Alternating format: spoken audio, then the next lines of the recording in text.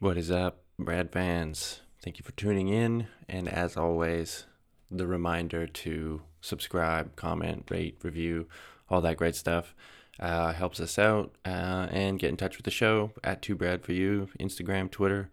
You can go to the website, 2brad4u.wordpress.com. There's a contact form there. So please, if you want us to cover anything, hit us up. We'll do our best to try and cover all that stuff that you are asking about. And yeah, that's it, the usual. So for this episode, I was joined by, one of my oldest friends in the world and one of my favorite people to talk to, my good friend Matt Easton, back in Calgary, Alberta. Um, we've known each other since like fourth or fifth grade or something like this. So we go way back. And we always have great conversations, always have, about weird, wild, wacky stuff. He's a really smart guy, and very curious guy. So we always get into different things, whether it's science, or in this episode we touch on aliens even, which is a favorite subject of ours. But I think we need just a tiny bit of context for this, because really the episode ended up kind of being about, where do we find accurate information? Where do we find truth in this day and age on the internet? Because when I first asked Matt if he wanted to do the podcast, he was like, okay, cool, you should check out these things that I've been listening to because I'd like your opinion on them. And it was some podcasts by a fella named Brett Weinstein, I don't know, maybe. You may have heard of him recently if you're into the podcast world. He's been on the famous Joe Rogan show a couple of times, and the episode that Matt shared with me was about this guy. He's an evolutionary biologist, trained evolutionary biologist, talking about how he thinks the lab leak hypothesis isn't getting the attention that it deserves, and that he's leaning towards that. Now, I disagree. I think there's a lot of reasons why I disagree with him on that, but we don't really go as much into the details. It's kind of more about well, what's true? Why would he say this when the rest of the world is saying this? Or and it just we really just once Matt and I start talking, it just goes and goes. So we cover a lot of different things in that area, but the Brett Weinstein fellow, if you want to look him up, he also recently on a podcast talked about how he claims he made a discovery about the length of telomeres in laboratory mice, and how there's been a breeding error that has elongated the telomeres of mice, and how this could affect drug models in pharmaceutical industry and stuff. Again, it got a bit of play if you're in those worlds, in some of these podcast worlds. If you're not, you can look it up. I'll put some links on the website to it so you can kind of inform yourself about the story. But again, it comes down to, why would somebody say this? Is he just a kind of a paranoid individual that's finding conspiracies everywhere? That's a little bit of the context, and I feel like I've rambled on already a bit too much. But I just wanted to give people a bit of background, because we jump right into it. We literally, we just boom, start. So maybe there needs to be a bit of context on some of who these characters are. But like I said, that's kind of a bit of the background. Look it up if you want to. Otherwise, yeah, it's a discussion mainly about, where do we find truth in these times? And what is the value of, some of these podcasts with the, whether they're scientists or, comedians or whatever, what should the rules be? Should there be rules? And we don't come up with any answers. I'll tell you that right now. But it was a very fun conversation to have. And of course, like I teased, we did shift to aliens, because I can't talk to Matt without talking about aliens. Maybe one day we'll get him on the podcast to tell his UFO story. But yeah, it was a blast to talk to him. I hope you enjoy it. Hit us up if you have any questions about some of the topics or whatever, or if you're interested in this kind of stuff. We can cover it again with some other folks I know who are interested. Some of the other guys that have been on the podcast before would love to weigh in on some of these topics, I'm sure. And they're all equally curious, insightful, smart people. So thank you for tuning in. I hope you enjoy this conversation with my good friend, Matt.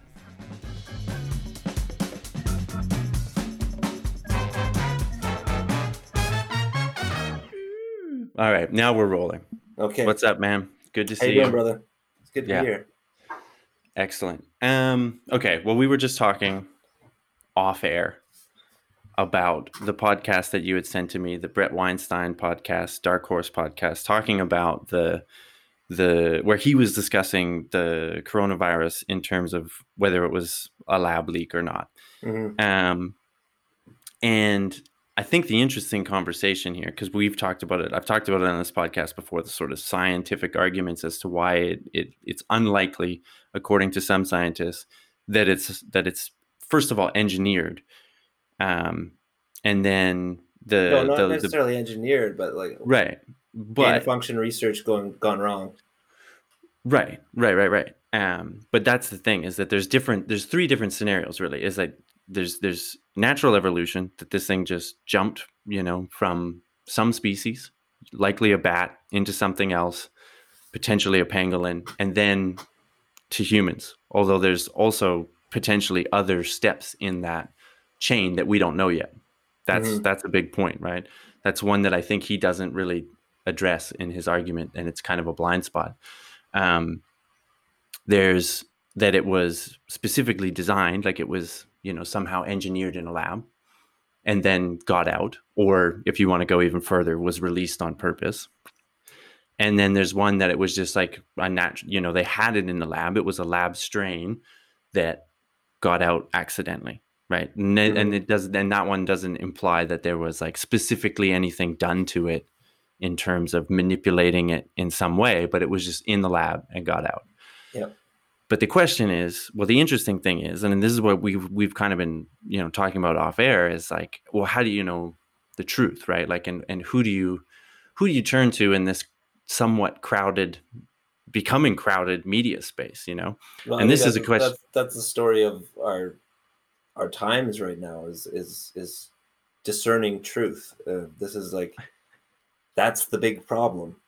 Right. Where do we find it? So I throw, like, I have an advantage as being a guy with highly educated friends. Like, if this is Who Wants to Be a Millionaire, I can call my friend up and say, hey, I just got this piece of media. This is compelling to the limits of what I understand. I'm not a biologist. So I can phone you up and say, hey, Brad, I can slide this across your desk and say, just take a look at this and tell me what you think. What do you think? Yeah. I mean, and that's helpful. And I think that this question of, where do we find truth and all this to me has been really, really an interesting question, even more so than the lab leak question, because, as someone who does podcasts and talks shit onto the internet all the time, I understand that people, not being like, you can't censor this stuff. You can't, you shouldn't, everyone can say what they want, and good ideas will out Trump bad ideas and stuff like this. Out Trump. Good. Right. Don't censor me. Don't censor me, bro. That's right. Well, you know what I mean, right? Like, I get that. Like, I love that. And I think that it's great. And I think the internet's been amazing for that. But in light of a very serious public health issue, I can see where that is a negative, and I mean, you could always make the case for the negative with the politics and everything else, but I find like politics, it's more like it can be a bit more, well, that's your opinion, but when it comes to like, is this virus real? Well, that's not really an opinion, it's real, So I'm seeing the limits of like where I'm willing to, I'm feeling myself pushed to a limit where I'm like, well, as a person that like really doesn't want to see anyone get censored, am I comfortable with a guy like, let's say, Joe Rogan, who's got one of the hugest shows in the world, on a weekly basis spouting some fucking nonsense that you can say that he can turn around and be like, oh yeah, but I'm just a comedian. If you're getting your information from me, that's not good. But then in the next breath, say something with such authority that his audience may or may not be able to discern, or obviously doesn't discern, because they, you know, what he says for a lot of people is gospel truth. Now, should it be that And we way? all And is know he how jealous you responsible for are that? of Joe Rogan's highly successful podcast. I get it. I get it. The resentment is palpable. I understand this. Right, of course. That's what this is all about. But you do see what I'm saying, right? Well, Like the there's question for me is like right now we're like it's so weird these times. Like it started with COVID and now it's with this whole I don't even really know what to call it. This social upheaval. upheaval, sure. So I've had to play these games with the news, like because it's just a bad news story and it's a stressful game. So it's like there was a while there where Ashley, my partner, was saying to me, he's like, "Why are you so invested in this? Like, what are you? Why are you going down this rabbit hole? Why is this? Why is this taking up so much of your bandwidth?" Essentially, Yeah. is kind of what was going on. And I had to think about that and be like, well, it's because I can't understand where to look to get honest answers because mainstream media seems to be corrupted and full of bullshit. Truth exists in it. It's not like it's not there, but Mm-hmm. it doesn't seem to be a trustworthy source. So then you have alternative news sources. I Rogan is the biggest example of it. Mm-hmm. But he's not where I go to develop To any get good to get information. it. Yeah. He's going to tell me about his new protein He might shake. introduce you to people who you then. Well, that's what's interesting about him. He gets Yeah. guests on that are really cool, and it's like, well, I kind of want Yeah. to hear what he has to say. And then Yeah. you go down that rabbit hole. So then, like we're talking about this Brett Weinstein guy, I got onto him through his brother Eric Weinstein, I got onto him through the Joe Rogan podcast. Yeah. Exactly. So Yeah. Eric is the theoretical mathematician, and then Brett's the evolutionary biologist. I think Yeah. is Yeah. Yeah. their shticks. So then you consume that media, and you're looking at it. Well, like it seems more honest. It seems less corrupted. But at the same time, is it like is this Right. just like and so for me it's just like this it's just a confusing game of talking to people. Thankfully I have good people like you Mitsu, like people that I can ask questions to that are actually in the science community that can help me out. Mm-hmm. But it's just a weird world where it's just like, well, I'm trying to paint a picture for myself so I can at least understand for myself the fuck is going on right now. And Mm-hmm. I'm having a really tricky time doing that.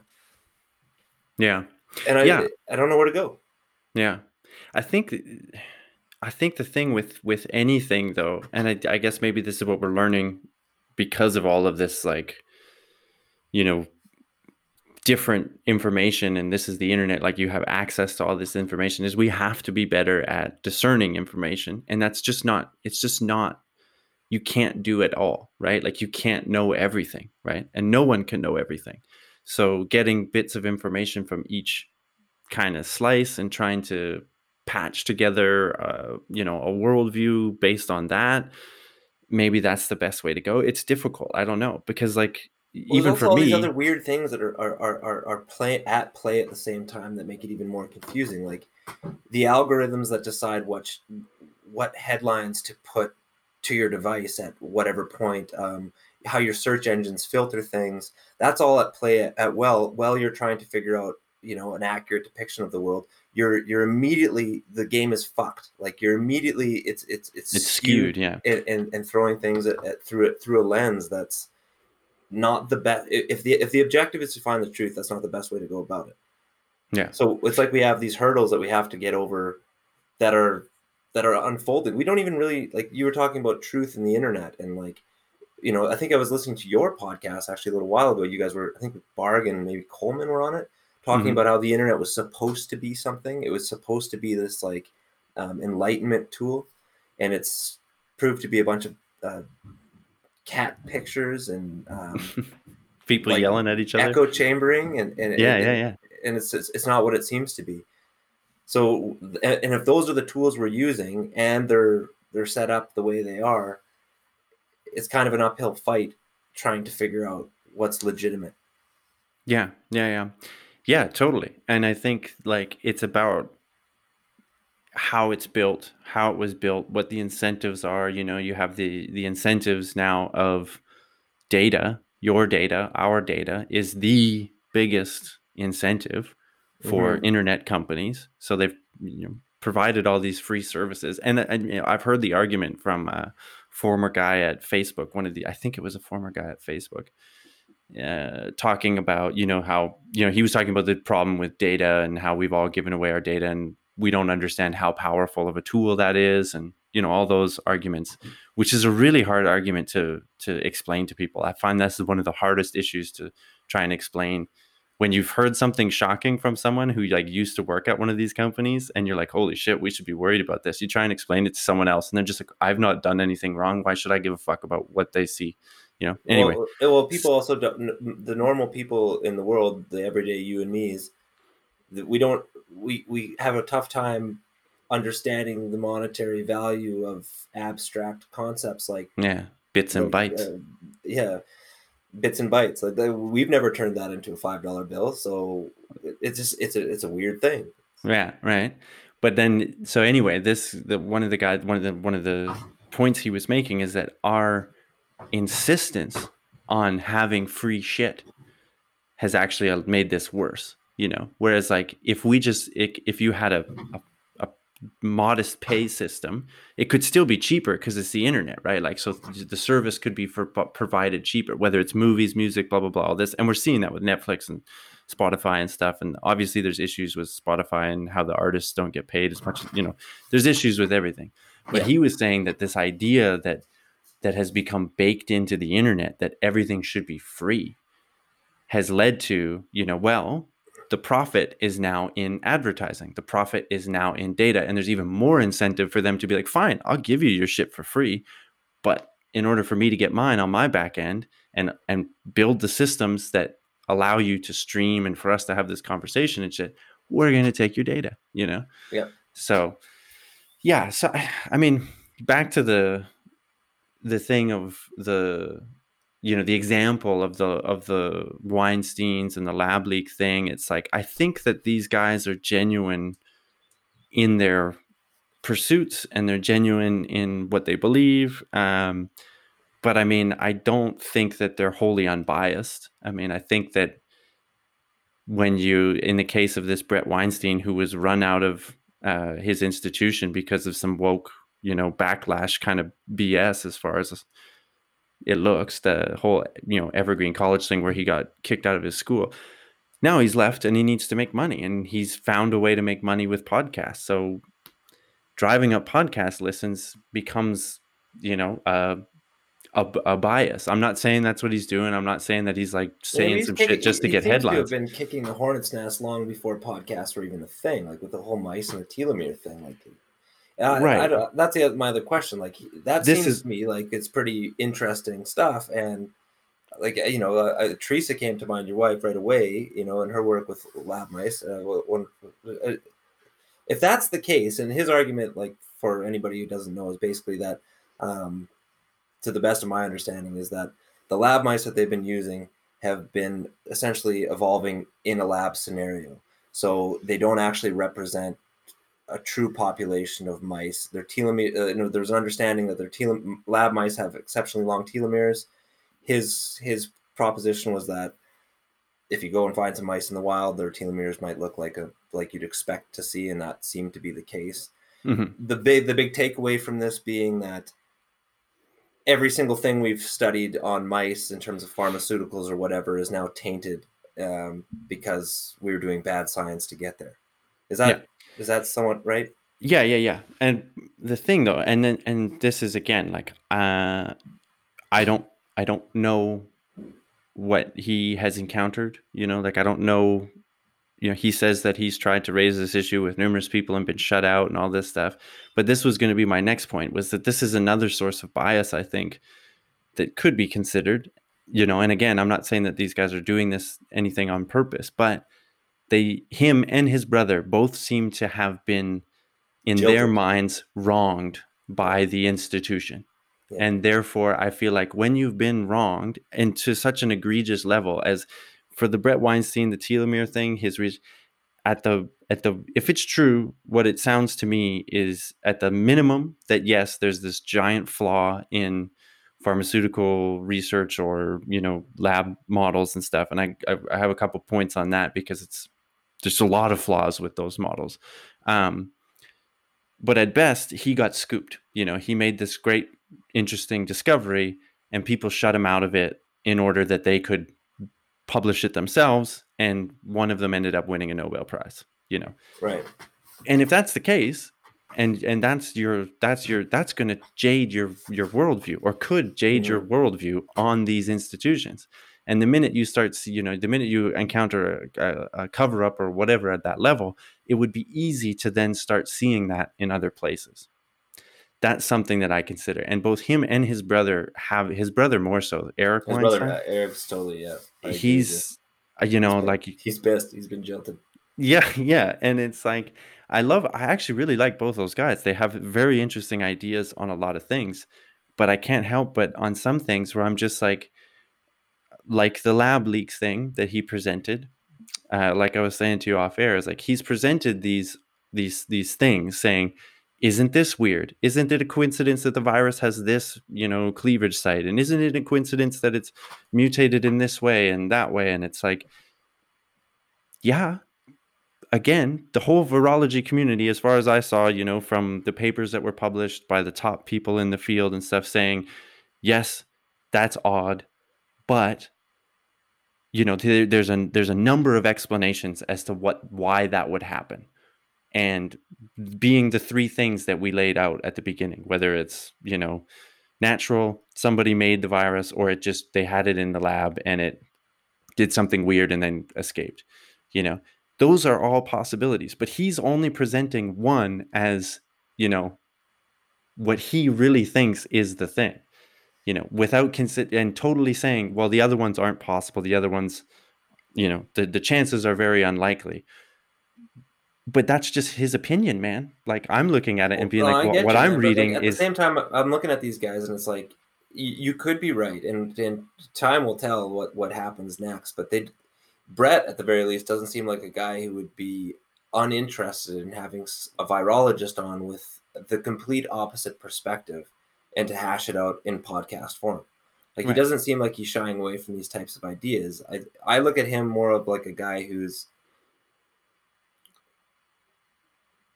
I don't even know what I like. What do you mean? Like, but I don't know if he's invited anybody. Well, you're saying he's biased, and then he's saying this. He's putting a skewed perspective forward, or at least one-sided.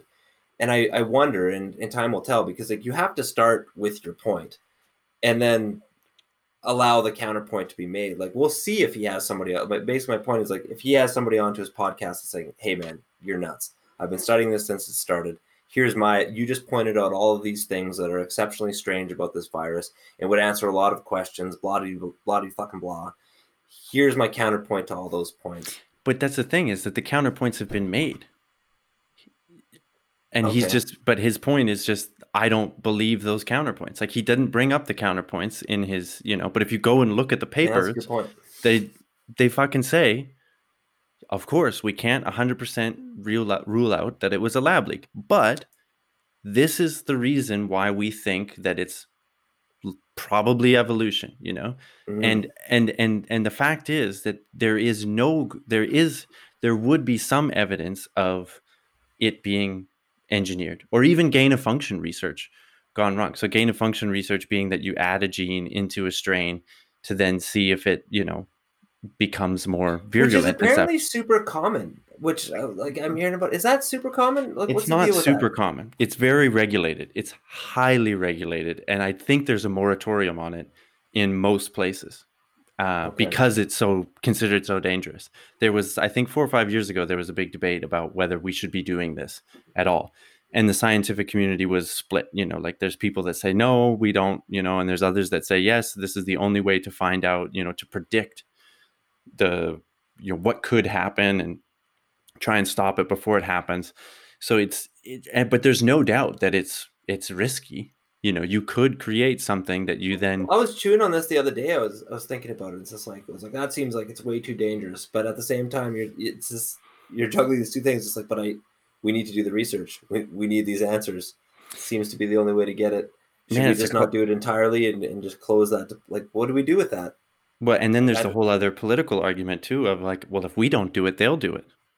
yeah, And we have, the Cold War situation, right? Like right. we got to beat them to the bomb kind of thing. So there's all Mm-hmm. those things. And I mean, that's one of the most fascinating things about science, right? Is you get to these points where you're like, holy fuck, like what are we doing here? And what are the pros and cons? I mean, even just in animal research, look at like using animals, the ethical questions that come up in there. And their whole thing there is like balancing, is this worth what we're doing to the animals? Is the knowledge worth it? And the same would be with gain of function. Is the knowledge that you could potentially gain worth it? And it's a question that should absolutely be asked and should be had. And But because we don't know, like, it's not like you're looking for something specific. You might be, but it seems like how could you know the value of what you find if you don't know what you're really looking for? It's like, yeah, it's a really tricky one. Like, that's basic research, right? Like that's the argument for basic research. And this comes to like how research is funded, because a lot of governments now move to wanting to only fund research that you can say this will lead to this. Like we'll do this research and in 5 years we'll have this product or we'll have this drug or we'll have this thing, right? And mm-hmm. that's the wrong way to do research. I mean, you need some of that, but you also need research for the sake of research, to find these new things, to find these discoveries, to give you a platform to then say, oh, hey, look what we found. We can actually do this with it. And then you start the application research, then you find like, oh, we could actually do something. In the case of gain of function, I think you would do it to try and find like, oh, look at the virus mutated this way to adapt to a human cell. And then you would have a target to try and, combat that. So that would, by seeing the virus and what it did to adapt to a human cell, you would be like, okay, we could try and design a drug to block that. Or we could try and design an antibody to put in a vaccine that would block that. That's why you do it. So there is, benefit to it. Well, nobody threw out any of the Nazi papers after World War II. Right, exactly. Right. It's so like, we don't like how they got this information, but nobody threw that out. Yeah. So yeah. But that's the question, because we don't want to do that. We can't. There is an ethical question with science that obviously we need to address. But it is funny. Like, I have friends in the science community, and then there's just the general public that I'm much more exposed to, and it's like, it's not really a question that people even think about. It's just like gain of function research. Should we be doing it? It's just like, that's not a question you're going to hear asked to people on the street. Yeah. Should we build a wall or not? That's a question that might be asked to people on the street. But like, you don't get these types of questions. But these questions are incredibly, incredibly important. Right. And people should know more about it. Right. And this is like the whole thing, I just did that podcast for that magazine in the States at Undark, talking about animal research, the ethics of it, right? And this is exactly like, you come down to this same crux, right? Where you have people within the scientific community being like, well, we don't talk about it with the public because they don't want to know, or they won't understand, or this or that, and you have members of the public that are like, I don't want to, I don't know anything about that. And they would be curious to learn more. And you have the people that are against it and stuff, but there is a lack of communication there in terms of, look at, this is what we're doing. This is what the science community is doing. Have a say, And I mean, it's like, what are the mechanisms like that a normal guy like you or me or whatever, who's not in the institution, like, what do we do? How do we say, if we're like, we disagree with that, what do we do? You can like protest outside the lab or whatever. But I mean, it comes down to pressure your MP or whatever to fund this or fund that, or, these kind of things. So there's also this disconnect there, because it's like all things with politics, people feel like, well, what am I going to do? Like, you can't even touch these systems anyways. Right. Yeah. So, but I think that it's a very valid point that, you wouldn't ask that. People don't know what's going on. And that, I think, is a bad thing, because it breeds mistrust. Because now when you have this situation where we're all faced with this pandemic and, did it come from a lab? Didn't it come from a lab? And it's, there's obviously, the heated political climate that we're in right now. And this is kind of the thing, I guess, that irks me a bit about it, is that, and maybe this is my bias, is that, I'm going with the experts, the top virologists in the field that have published these papers that are like, look, if it was an engineered virus, we would expect to see this, this, this. We don't see that. Therefore, we lean towards it's not engineered. If it was, some strain that got out of the lab, you would expect this, this, this. We don't see that. Therefore, it's probably a natural cause. Now, natural cause, let's look at, what the virus is, what it's related to. We got these unknown questions as to how it developed these mutations, where exactly did it come from, this and that. These are the unknown questions. And the papers that I'm reading that are saying it's unlikely it came from a lab are not saying you're an idiot for thinking it came from the lab. It didn't, 100% case closed. Don't look here. They're saying, look it. There's no way we can prove one way or for another. Like, we have these benchmarks that would clearly show that it was manipulated and came from a lab. We don't see those. Now, that doesn't mean that it wasn't. But there's nothing we can do, until you can go into that lab and look at all the records and, do this. And, you've got to kind of believe the people that are working there, who are colleagues of the rest of these people. It's not like they're working in isolation in some secret government lab. These people go to conferences. They've published papers with other scientists from around the world. It's not that secretive of a thing. Mm-hmm. But until someone comes out from that lab and says, yes, we had this strain that no one knew about, we totally kept it secret from everybody, and we had been manipulating it or working on it for years, and it got out. Until that happens, you look at what you have, and what you have can be explained by the way that viruses work. 60% of all new infections over the last 30 years have come from animals.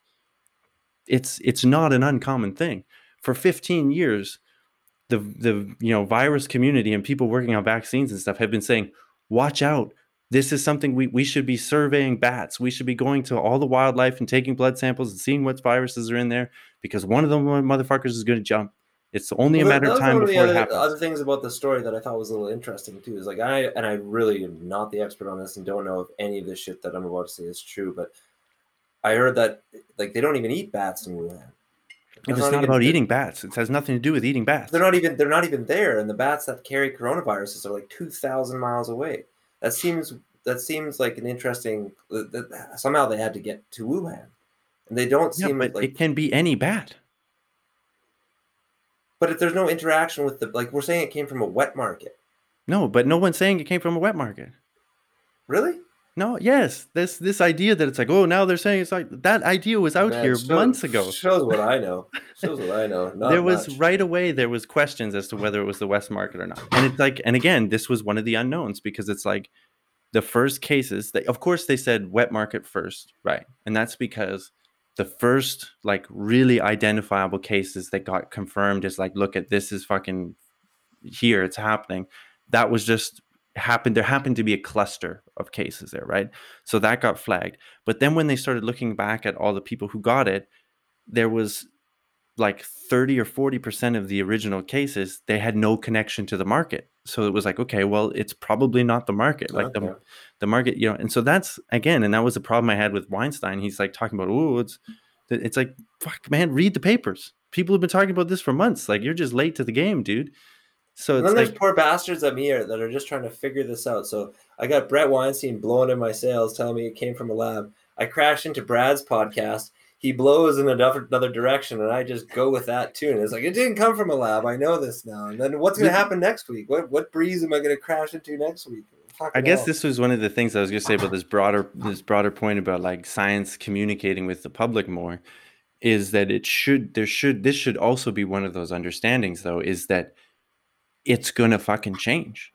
And it can change on a dime. You find a new bit of information, then you have to throw everything, like if that falsifies everything that you knew before, then you have to go with that, right? And so that's the thing that I have, the problem I have a bit with the Weinstein thing, is that he's like, from what I saw, he wasn't presenting any new argument that hadn't already been presented and said this is weird. We don't know where this came from. So You then, know, what role do you think guys like him are playing in this world right now? Like, you don't think he's a bad actor that's has malicious intent, concerned with spreading lies and misinformation, but he's not getting the truth right.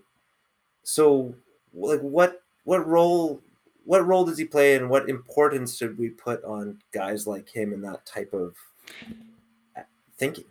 I don't know. I really don't know. And to be honest, it makes me question whether I should be doing whether I should be doing podcasts, you know? Because it's like I get shit wrong, you know? We all do, right? And I try to be very, upfront like about the limits of my knowledge and stuff like that. And I from what I see he does too, but I don't know. Like what do you do? And I think it's like you got to kind of like look at, maybe it comes down to like we need like a trusted expert in every goddamn field where you're like, oh, this is the podcast I go for weather, climate stuff. This is the podcast I go to for like Turtles. health. Yeah, turtles. Yeah, exactly. Yeah. Right. Because I don't know. Because like I said, yeah, I don't think he's a bad actor. I think he's caught up in, you go from obscurity to famous to some extent. If you go on the Joe Rogan podcast, you get exposed to like 10 million people, right? Like an audience of 10 million people. He said himself, now he went from like a nobody to 300,000 followers on Twitter and X number of YouTube subscribers, and now that's his money, that's his income, Mm-hmm. is being this public thing. So I think that 100% starts to creep in to It has influence your to, stuff. no And doubt. like I said, if you feel like you've been jilted by the system, and looks like he has been, you know, on a number of occasions, fucked by the Mm-hmm. system. Mm-hmm. So I look at him as like, I love to hear him talk about his experience of, what he experienced at his university, where the people turned on him and started calling him racist when he's clearly not a racist. And that, like, I find that interesting because it's something that he can speak to, that he's gone through. Like, I don't agree with everything he says, But but it is weird though, because like he's an evolutionary biologist that then is asked to weigh in on this completely different beast that he experienced at that college. So like sometimes I hear him talk about it, and it's like he's you kind of feel bad for him. It's like, this isn't your field. Like, you probably wouldn't even want to talk. Like, the fact that this is why you're famous yeah. isn't what you would prefer. You'd rather be known for your work versus this really weird thing that played out at that Yeah, college. there's something that happened to you rather than something you did. Exactly. Yeah, totally. And I mean, to be honest, maybe I'm missing something from his lab leak argument, because I don't doubt that he's a really smart guy, smarter than me when it comes to evolutionary biology. He seems to know a fucking shit ton more than I do. But that's why I was like, going into this, I was like listening to the way he was talking about it and listening to the points he's saying. I was like, yeah, but I read that already.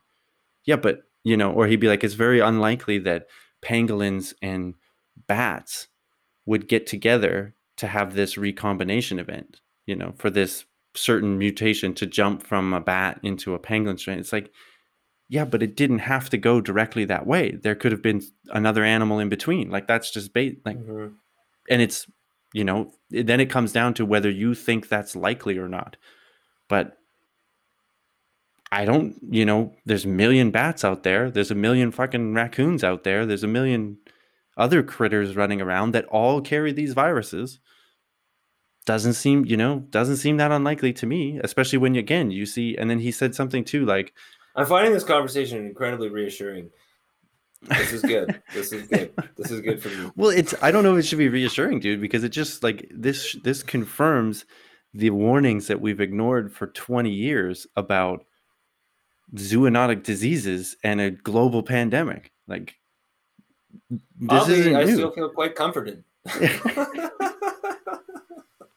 Did you hear about the Ebola thing? I talked about it with Yeah, Brad on the last podcast, but like a yeah. third potential Ebola outbreak with no link to the other one. That just shows I've you how these things can jump.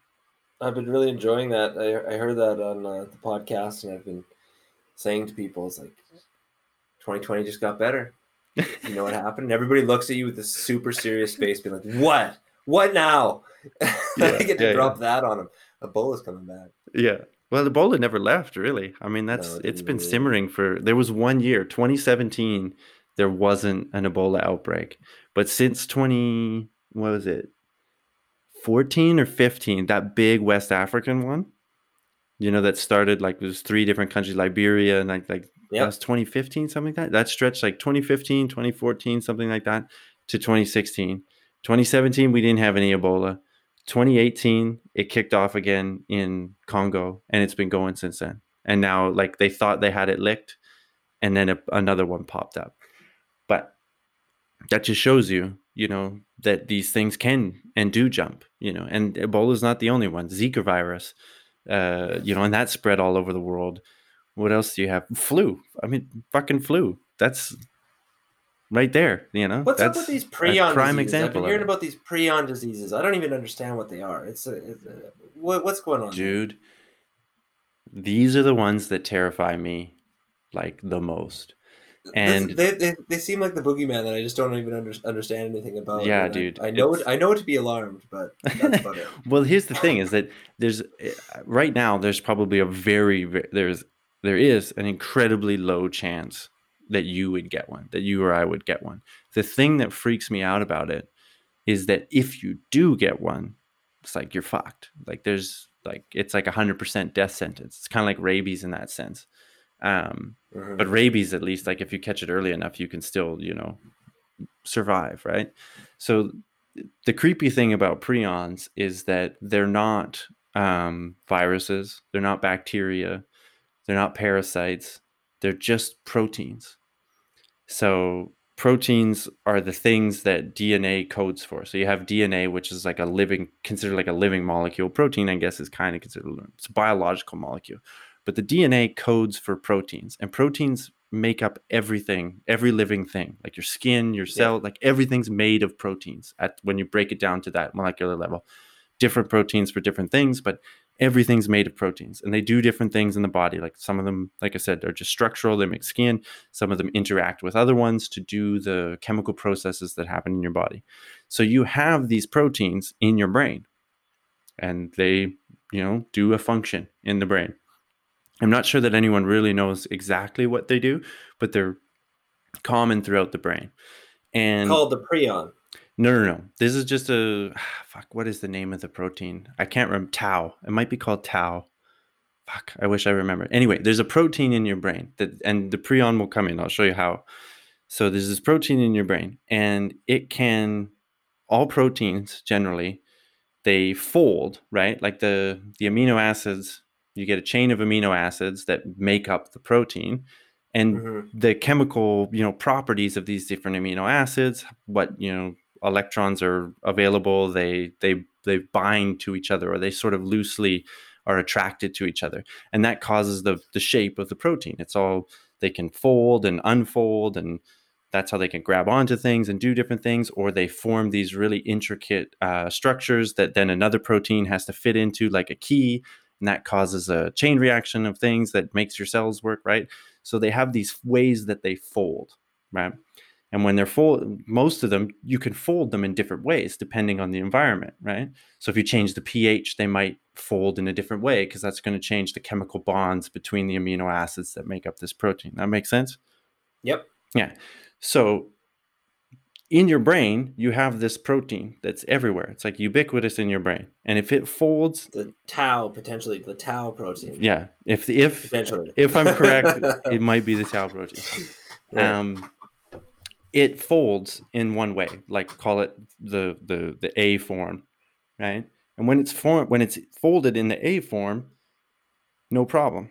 It does what it's supposed to do. But if it folds another way, call it the B form, it starts to just build up into a plaque. It no longer does a function, and it just clumps. It makes this like clump that then just you got a clump in your brain.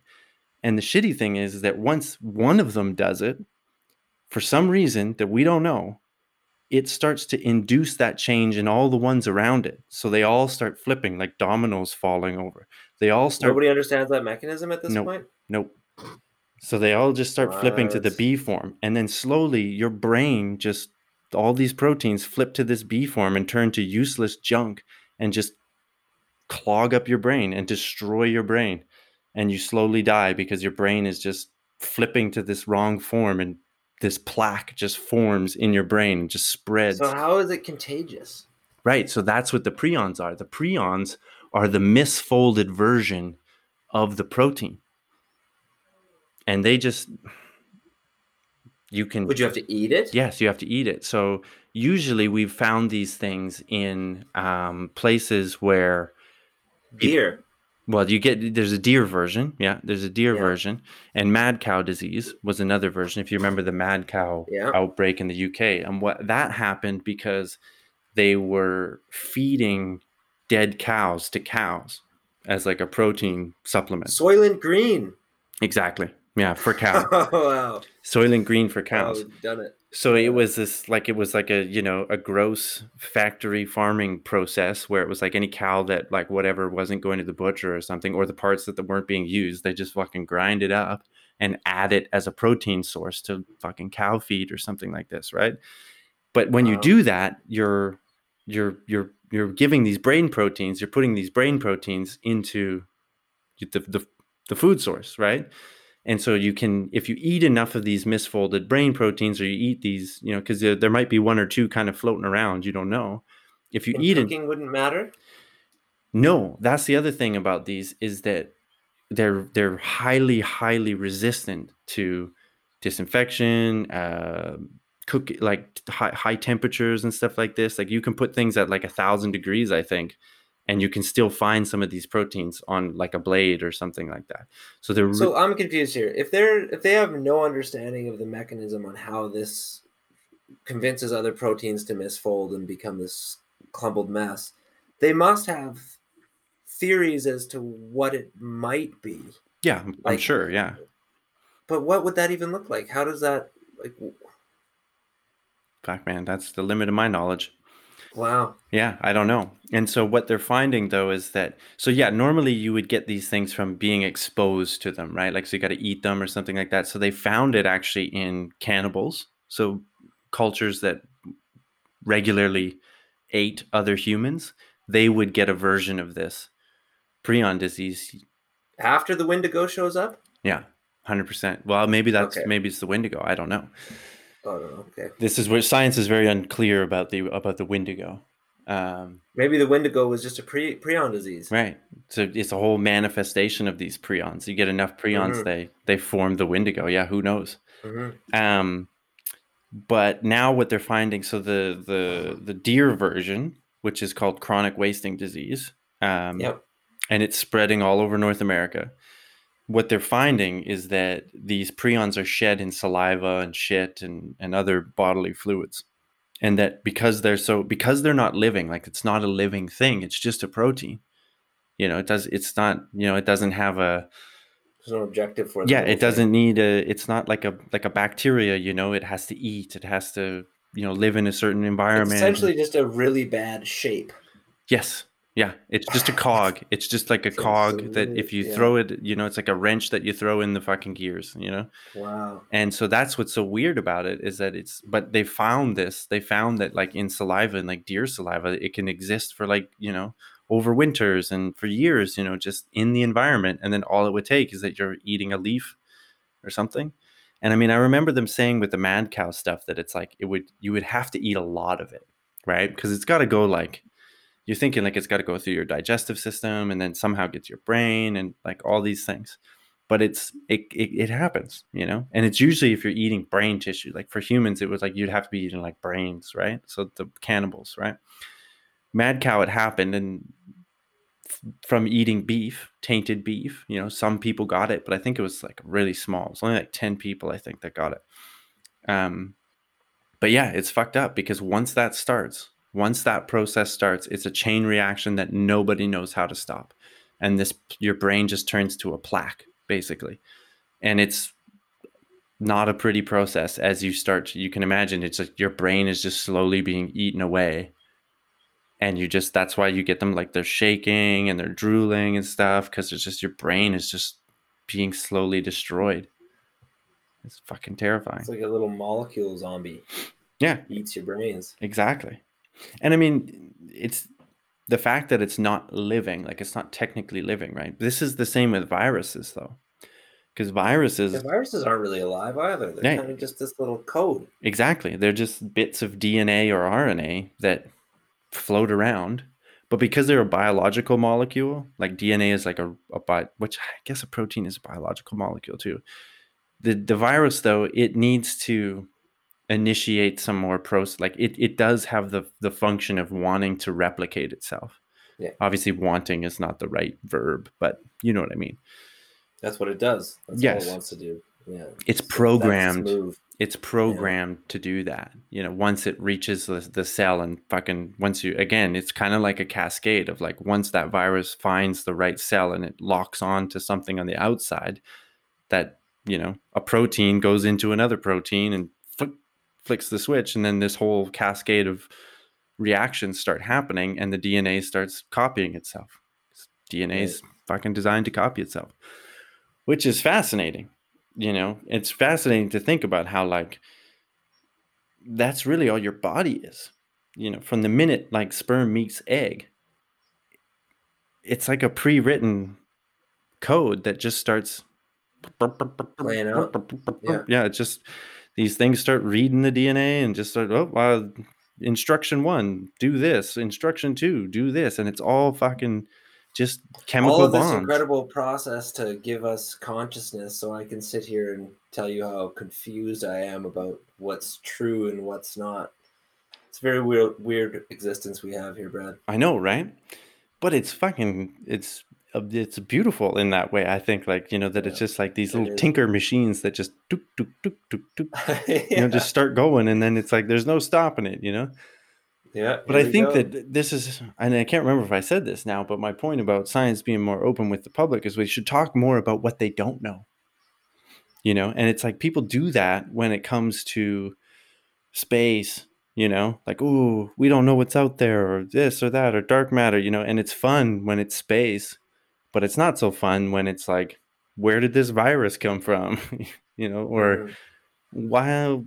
why, what's going on with prions, but Well, that's why I appreciate you doing this podcast and people doing stuff like this because the reality is, I think people don't have a handle on like what is science? Science is to me the scientific method. basic, That's basically it. People don't really understand that and how it applies to just figuring absolutely anything out. yeah. From the most mundane to the most complex, you apply that method to it, and you're gonna find the best avenue towards truth or something that looks like it. Yeah. And people don't even know how to. I'm saying people. I find it frustrating how you see a lack of that out there Hmm. in terms of how people formulate their opinions about the world around them. It's like, wait, well, but look at this, and they're like, well, I can't look at that because if I look at that, well, it's going to change my mind, and we don't want to have my mind changed. Yeah. you know, We're resistant to that, which is a weird psychological absolutely. phenomenon.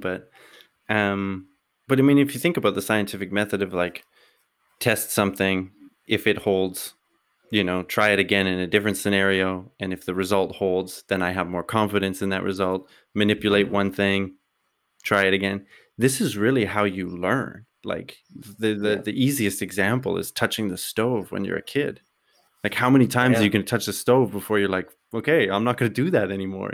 My hand is I remember burnt. learning a lesson as a kid with friction. I remember running past a bed and just running my hand on it, burnt my fingers. I Yeah. was like, what? Yeah. What happened? Is that magic? I doubt it. Yeah. But then, and you could try it again in a different scenario and be like, okay, it didn't happen that time. Yeah, But just if I can't go do too it, yeah, fast. exactly. Yeah. Right. And then you figure it out. So it's not like it's this like alien process. It's actually a very human No. thing, Yeah. of how we figure shit out. The You can science. just watch a baby hanging out and how they like. Well, I'm gonna put this in my mouth. We're gonna start figuring this out Yeah. from the mouth first. It's like, but it is this whole process of processing. Observation, Yeah. result, try it Yeah. again, manipulate some kind of variable Hmm. in the process and see if that changes the result. The scientific method was just we just wrote it down and like made like really precise sort of methods of how or thought processes of how you do it, where it's like you Right. try and when you do an experiment, you do that experiment, you record the result, you observe everything, and then the next thing you do is you change just one thing, or you try and change as few things as possible, right? If you can control everything except one thing, and then do it again, and the result is the same, well, then it wasn't because of that one thing. So then you change something else, and if the result changes, like, well, maybe it was that thing, and then you start on that. So it's really, it's.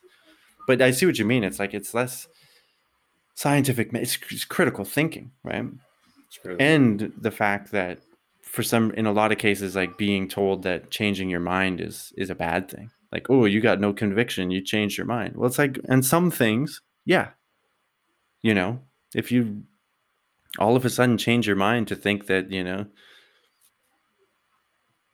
Asian people deserve less money or something, it's like, yeah, it's not a good thing.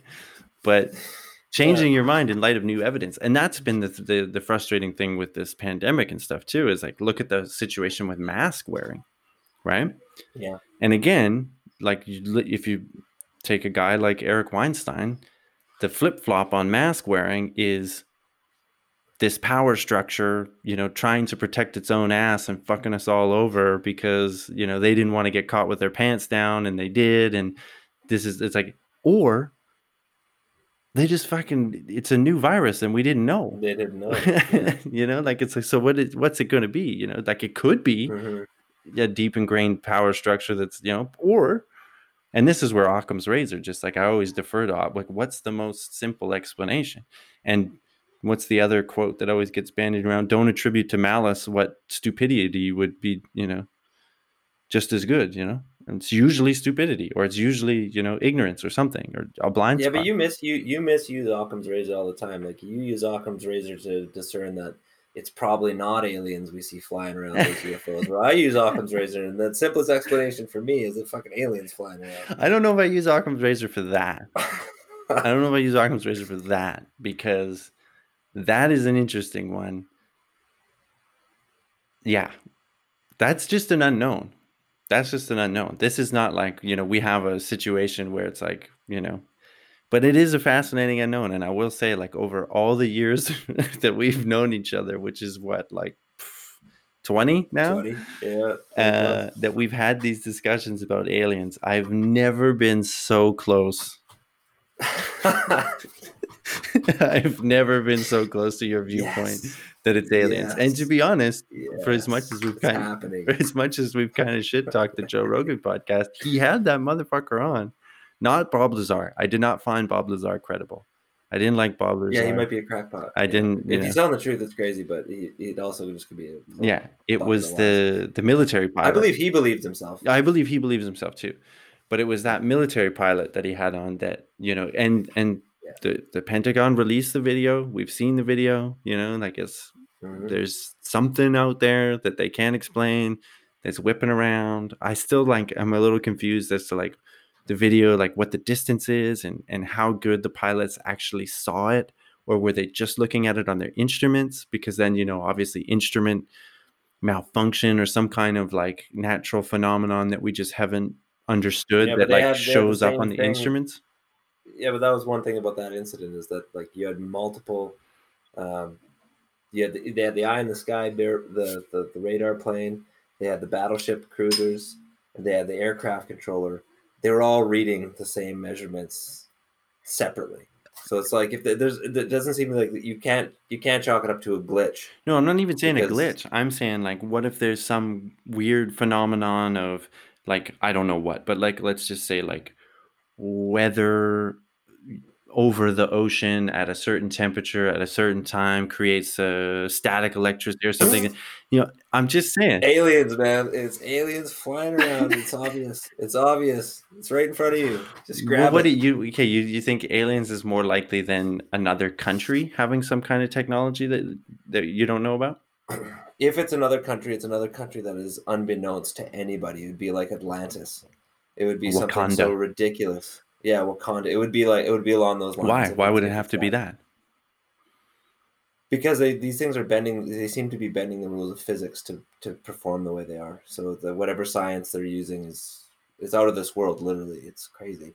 Yeah, but it's Even that same instance when that thing just showed up, like it disappeared and then just showed up like 60 But miles see, away or that to something like me that. says What? some kind of a weird like sensor, Well, like, and I'm not saying that I it's a see what glitch in the you're sensor. saying. I'm saying it's like, what if it's like static electricity or some shit, or like ball lightning, like some weird thing like that, where Well, it's just like, if you can go down that path, if you want to call this ball lightning or some sort of weird, like, if I travel at 500 kilometers an hour over an ocean at a 30-degree tilt on my right wing, I'm going to find that I'm going to see these weird balls that are flying around no, and it's get in atmospheric. dog fights with them. It's Yeah, atmospheric yeah, conditions. atmospheric pressure is just right. You might see what you think would be UFOs, but they're not UFOs. It's just your mind playing tricks on you. It's not your mind playing So tricks on you. It's a physical phenomenon that's it's a happening. physical phenomenon playing tricks on your instruments. No, it's not even playing tricks on your instruments. It's just appearing in your instruments, but you just don't know what it is. It doesn't mean that it's a sentient being with a craft flying around. Well, it seems to me that's exactly what's going on. They might And the not be people, the aliens. people They in might not be aliens, but they seem to be. I would bet they're spaceships. well, okay, but this is the thing, like, because back in the day, people looked at celestial phenomenon and attributed some kind of sentience to it. They called it the gods, or they called it this, or whatever. But what about this dot that's flying around? And the guy says that the pilots do say that it felt like it knew they were there, and when they got close, it disappeared and stuff like that. But this is Well, what about the thing they saw in the ocean that they described as being the size of a Boeing 747 under the surface of the water, and that's where this Tic Tac shot up from. it And wasn't that's where they immediately started doing their circles around. They a saw something Boeing under the 747. I water. don't think it was that big. Yeah, they said it was massive. They thought it was a downed plane. That's why they started doing Huh. their. Check it out. Yeah, I could be yeah, wrong, yeah. but that's how I remember it. Again, I, and this is why I'm not clear. Is like whether they saw it with their eyes or just the instruments, and that would be a different thing, right? Because I'm kind of looking at this as like you're looking at this through a lens, right? Like if it's the instruments, you're looking at it through a lens, and that You lens can then they changes the with their eyes. interpretation. Like guaranteed, saw it with their eyes. I guarantee that. I could be. Well, I guarantee. Matt Easton guaranteed. It's about 50%. All right. All right. They saw it with their eyes. Great. Yeah. Yeah, My I'm question pretty sure then they saw it is, with their eyes. Yeah. yeah, okay.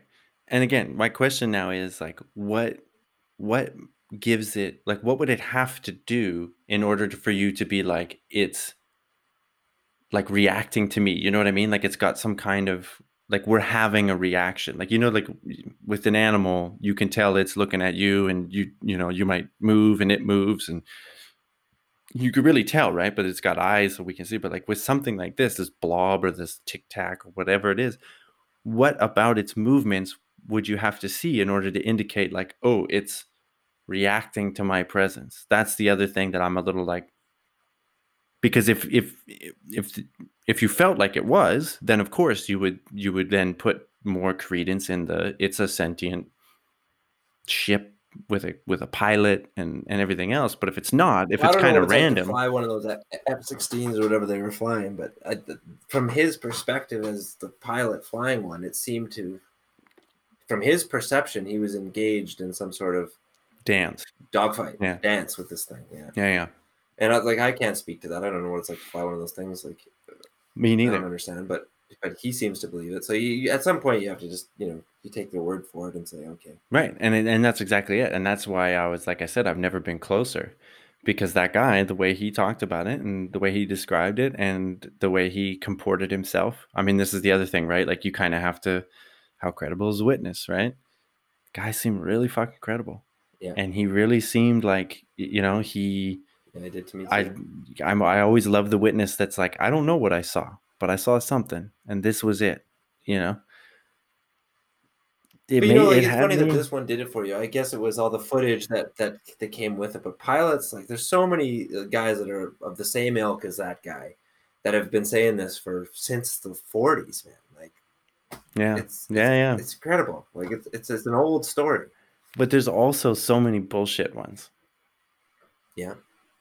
So I guess that's for me, like, we're talking about trying to find truth and stuff, is I've seen so many bullshit ones with like people that I'm like, you're not credible or this or that.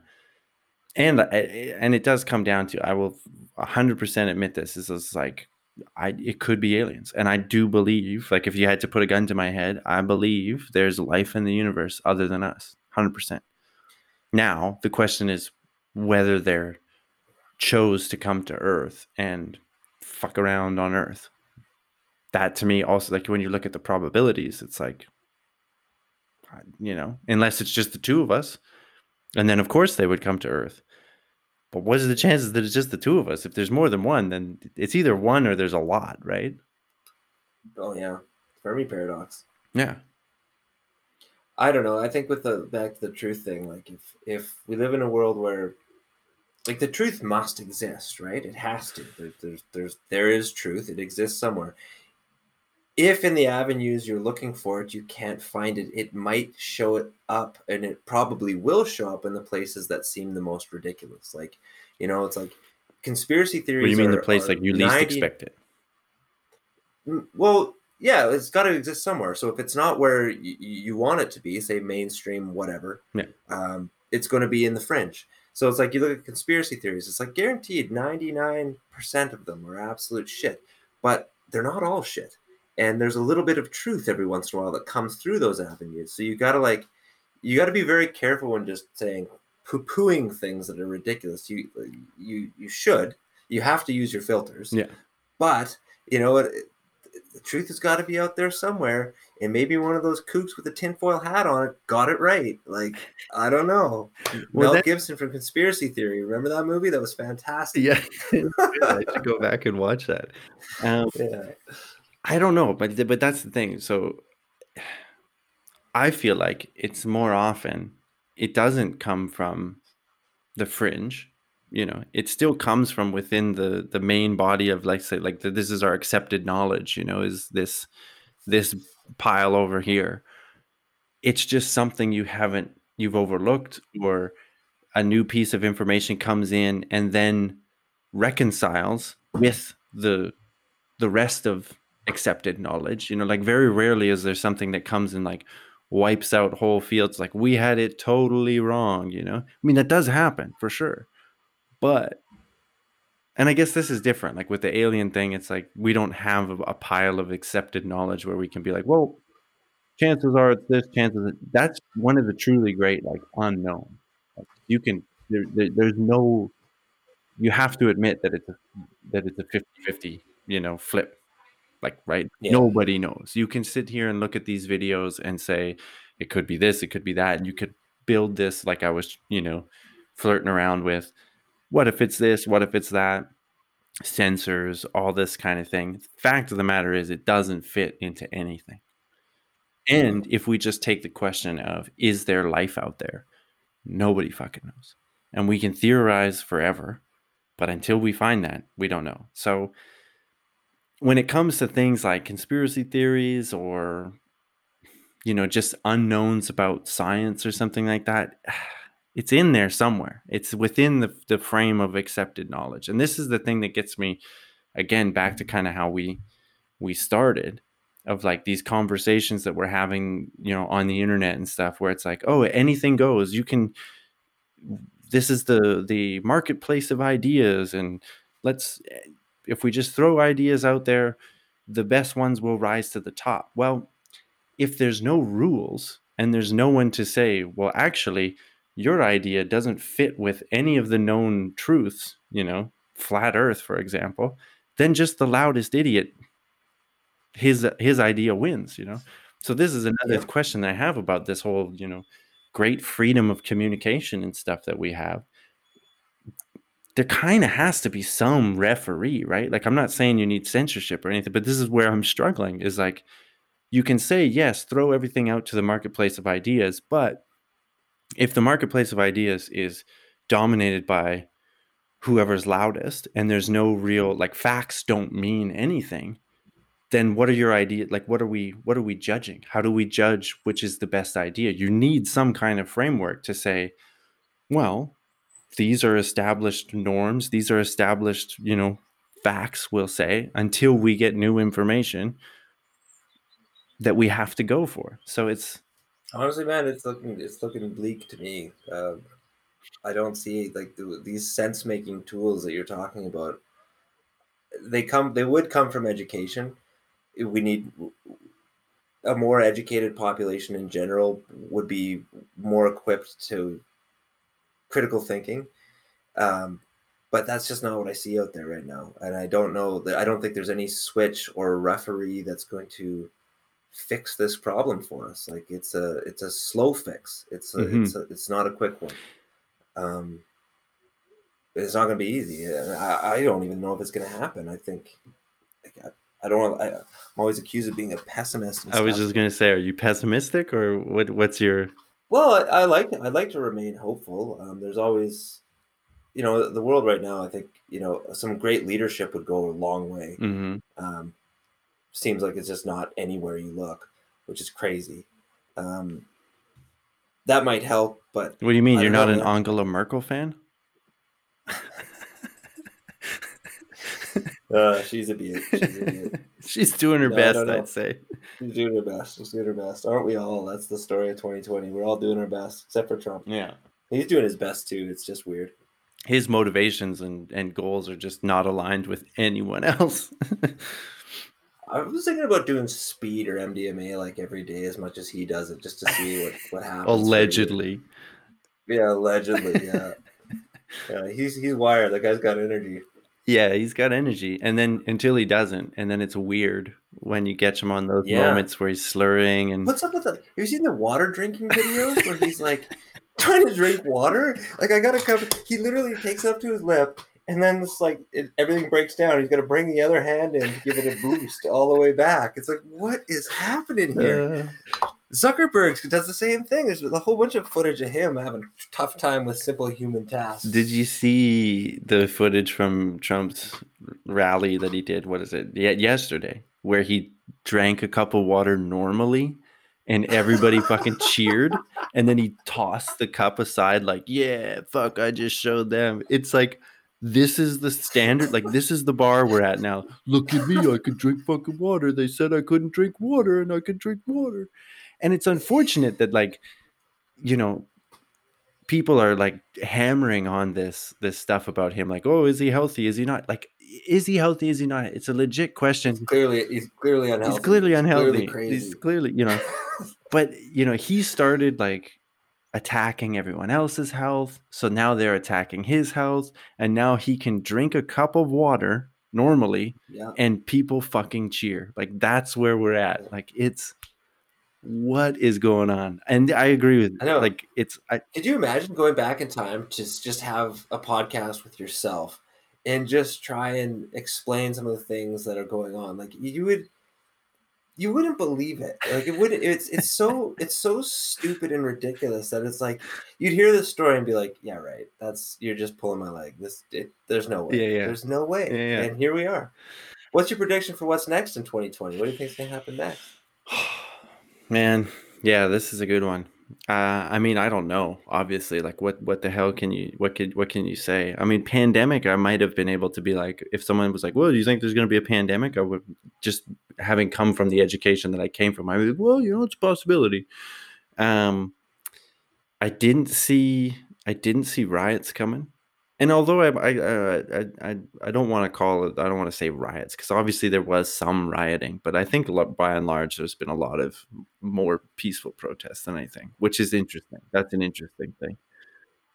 Well, they're not all one thing, and everybody is just Yeah, like they said, you want to label it all as one thing. It's like, exactly. well, you have so many different actors, so many different things going Yeah, on here. and What are we everybody talking with a about? bone, like a dog in Yeah, the fight that's trying to label it as this or that, or yeah, that's a really frustrating one. And fuck, we could do a whole show just on that. But yeah. um, I'd be curious. I'm too nervous to actually say anything publicly about my thoughts yet on this because I've honestly been taking my time trying to figure it out for myself, and it's only been in the last week that I've been able to even formulate my thoughts to my partner Ashley about what's going on because I've been so hyper cautious about what to do, you know. And I've been taking my time, and I'm not about to start telling you what I think right now and go off air and talk about it, because I don't even I'm not there yet. Like I seriously, I'm not there yet. I'm trying to figure this out, and I don't want to bring the thought police after me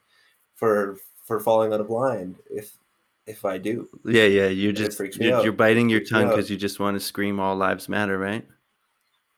Oh God, I don't. That's the thing with these slogans. Like, they're so crazy. Could you? That's a great example of like going back in time and saying, be like, in 2020, If you there's say gonna be that, Black Lives Matter, and then there's gonna be All Lives Matter. If you say All Lives Matter, you're fucking racist, but and you're an asshole, and you're a Trump supporter too. It's like, okay, well, like, if these rules are valid and true, it's like, okay, well, I won't say that word. Like, because I don't want to be a racist. yeah, of course, of course.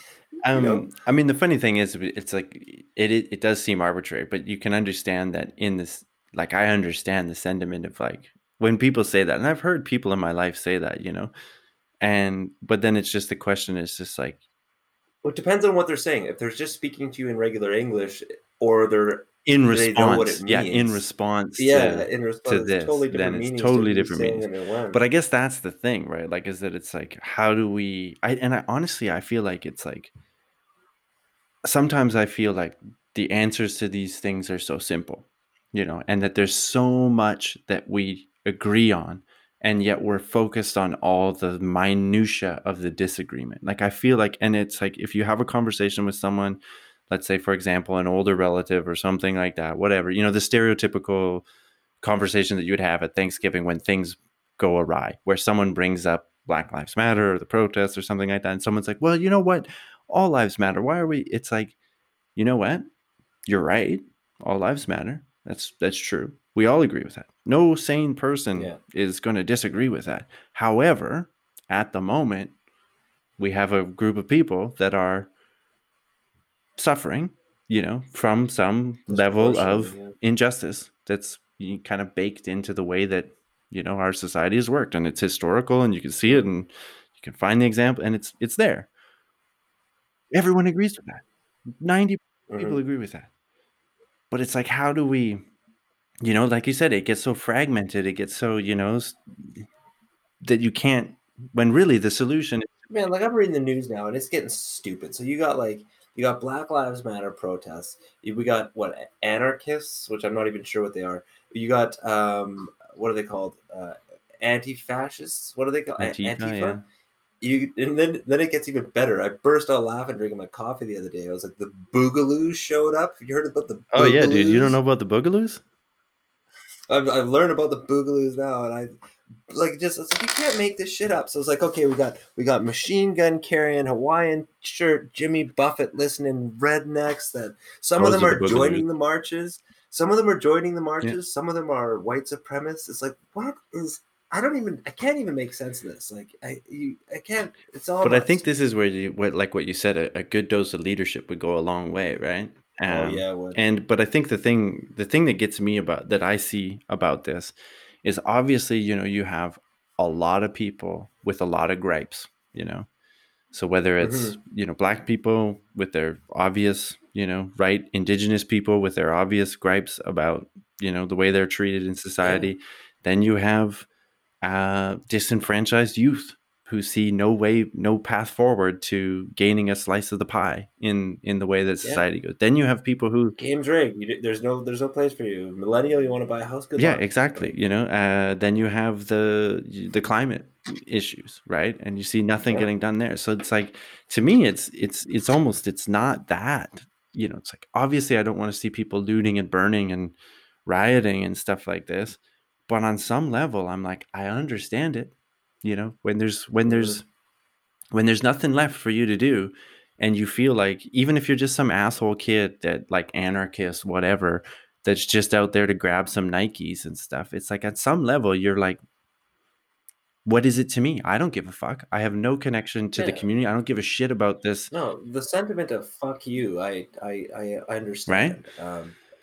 I totally. If you feel like society or your community or nothing gives a shit about you, then why should you give a shit about it? You know, so I understand that. Well, that's a legitimate question, because what are we? What shit would you what would you have to give about? Yeah.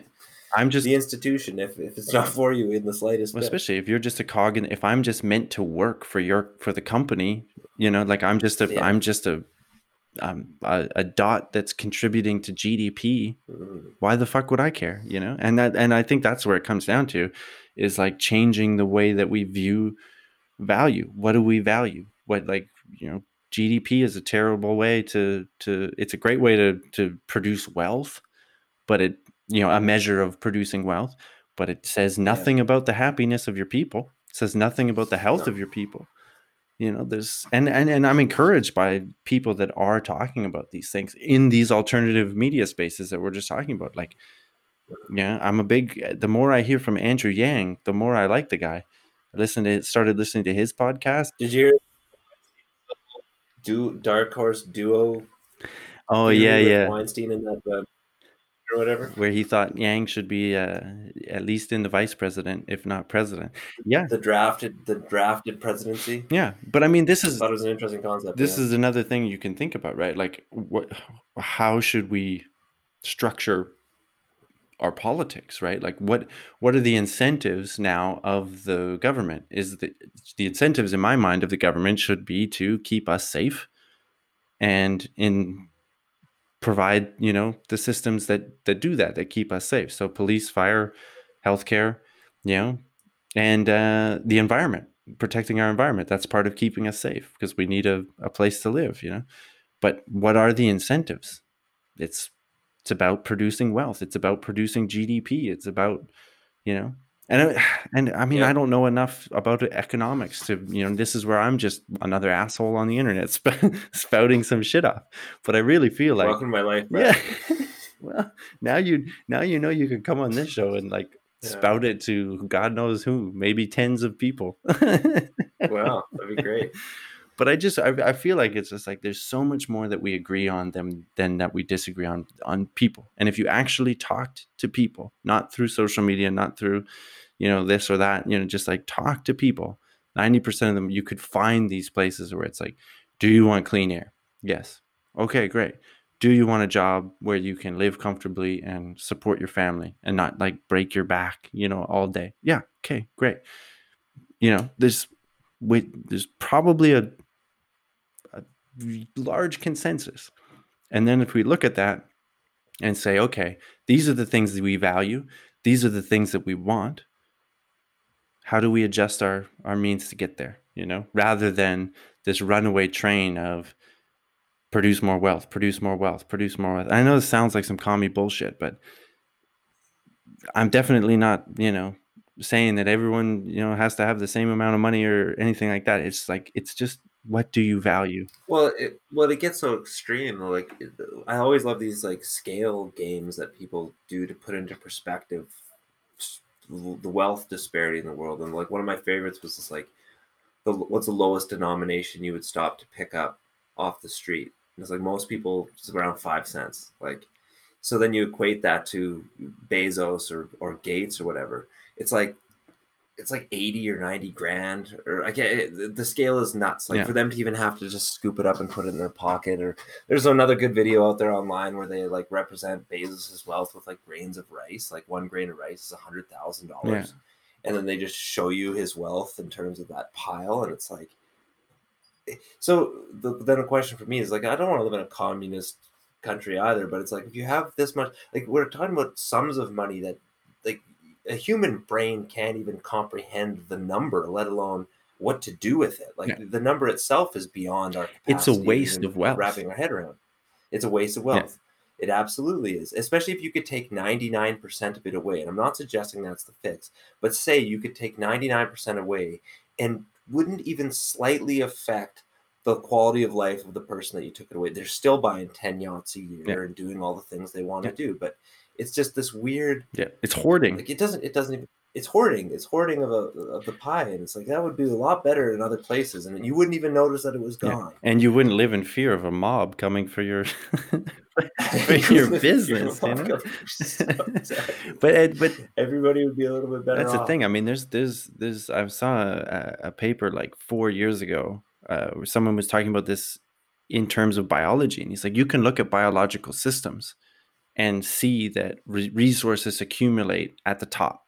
Like and resources in terms of like energy, food, whatever, like in biological systems, this happens where left unchecked, resources eventually go to a small few at the top.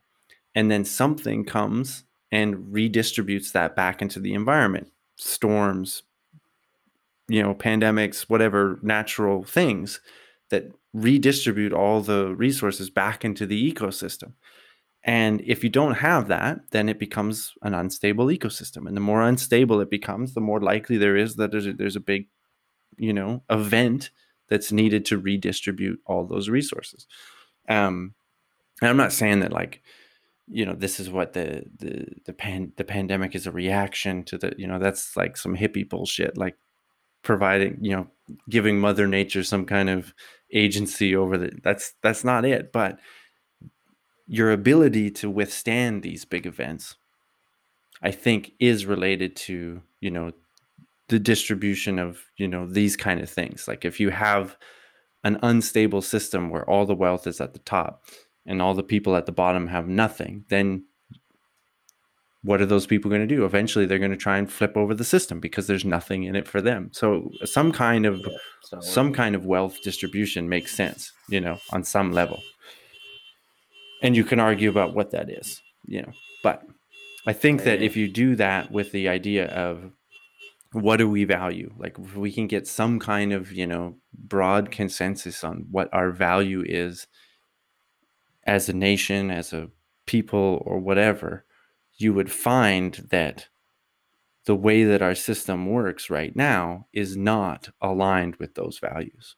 And I think that's a big discrepancy. I think that's one of the things that we're seeing right now with all of this upheaval and all of these things, is that it's that. And so when you say to people, talk about wealth redistribution, or you talk about climate stuff, right? And the big pushback you always get is like, oh, well, you're never going to get people to give up their this or that, or I don't want to have to, like if going green means I can't drive my car, then fucking I don't want to do that, But it's like, do you want to drive your car, or do you just want to have the freedom of mobility to go where you want to go?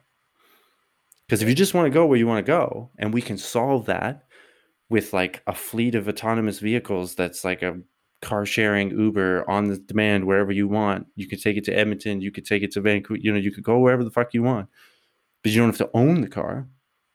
Would you do that? Elon Musk's tunneling plan with I like to think of myself in the future as getting into one of those like money tubes, vacuum tubes, like in the Futurama cartoon where they're just, yeah, exactly, right? And this is the thing, it's like it's challenging those things in people. It's like, well, what do you really want? Do you really want to own your car and drive? Like, the cars are the most ridiculous thing. I mean, I'm sure you've heard some of the same speakers I've heard talk about this, where it's like you drive your car for like 2 hours a day and the rest of the time it sits doing nothing. And it's probably one of the biggest fucking expenses in your life. Mm-hmm. That seems like madness, right? Would you not want a better way? But when you first propose the idea to people, and I feel like some of that, I mean, this maybe is getting a bit, conspiratorial or whatever, is that the people that want to sell you cars have made this thing where it's like, with advertising and anything. I'm not even saying it's like malevolent, like direct, this was the master plan, but it's just kind of gone that way. It's like, well, they want to sell you. So cars become a lifestyle thing. It becomes a wealth status thing. It becomes a, and that's just cars. I mean, but it's all these things. Yeah. So, I mean, I've been thinking about this stuff for like a couple of years. It's just, if we just, and it wouldn't even be that big of a switch of your lifestyle. You would, I genuinely believe that there's enough on this planet to just like live within the means of the planet, like within the boundaries of the ecosystem on the planet, because we're not doing that. We're exploiting more than we should, but there's got to be a way of just doing it. And yeah, okay, maybe you don't own 2 cars, but you'll still be able to go where you want to go. Maybe you don't have a house with 3 floors and all of those rooms, but is that really, is that really necessary? I don't know. Man, it's tough to tell people right now who have that house Sounds like you're coming Sounds from my like things, you're coming Brad. from it, right? Exactly. But I'm not. I'm just saying reevaluate, because that was the biggest switch, like moving here to Europe and seeing how people live in smaller things. And I'm not saying that like Europe's like this, whatever, there's no materialism, or there's tons. It's exactly the same as North America. But the confines of the environment, the constraints of the, we don't have as much land over here and stuff like that. People live with smaller, and it's just, you just adjust. And it's, I like it better. There's a lot of things to be said about this. There's more going out. There's more, community people. Well, not anymore, but, you don't just go home and go in your house and that's it. It's like, if you want to hang out with people, you go out. So there's people out. There's more activity. There's more, Yeah. Anyway, I don't know. Now I felt like I've just been going on for a while here. Ashley just yelled at me through the door to wrap it up. All right. Our in-laws just showed up, so we gotta go hang out and have a barbecue. All right, man. Well, let's wrap it up. Thanks for having me on, man. This was a lot of fun. Hey, dude, you're one of my favorite people to talk to. So I love it.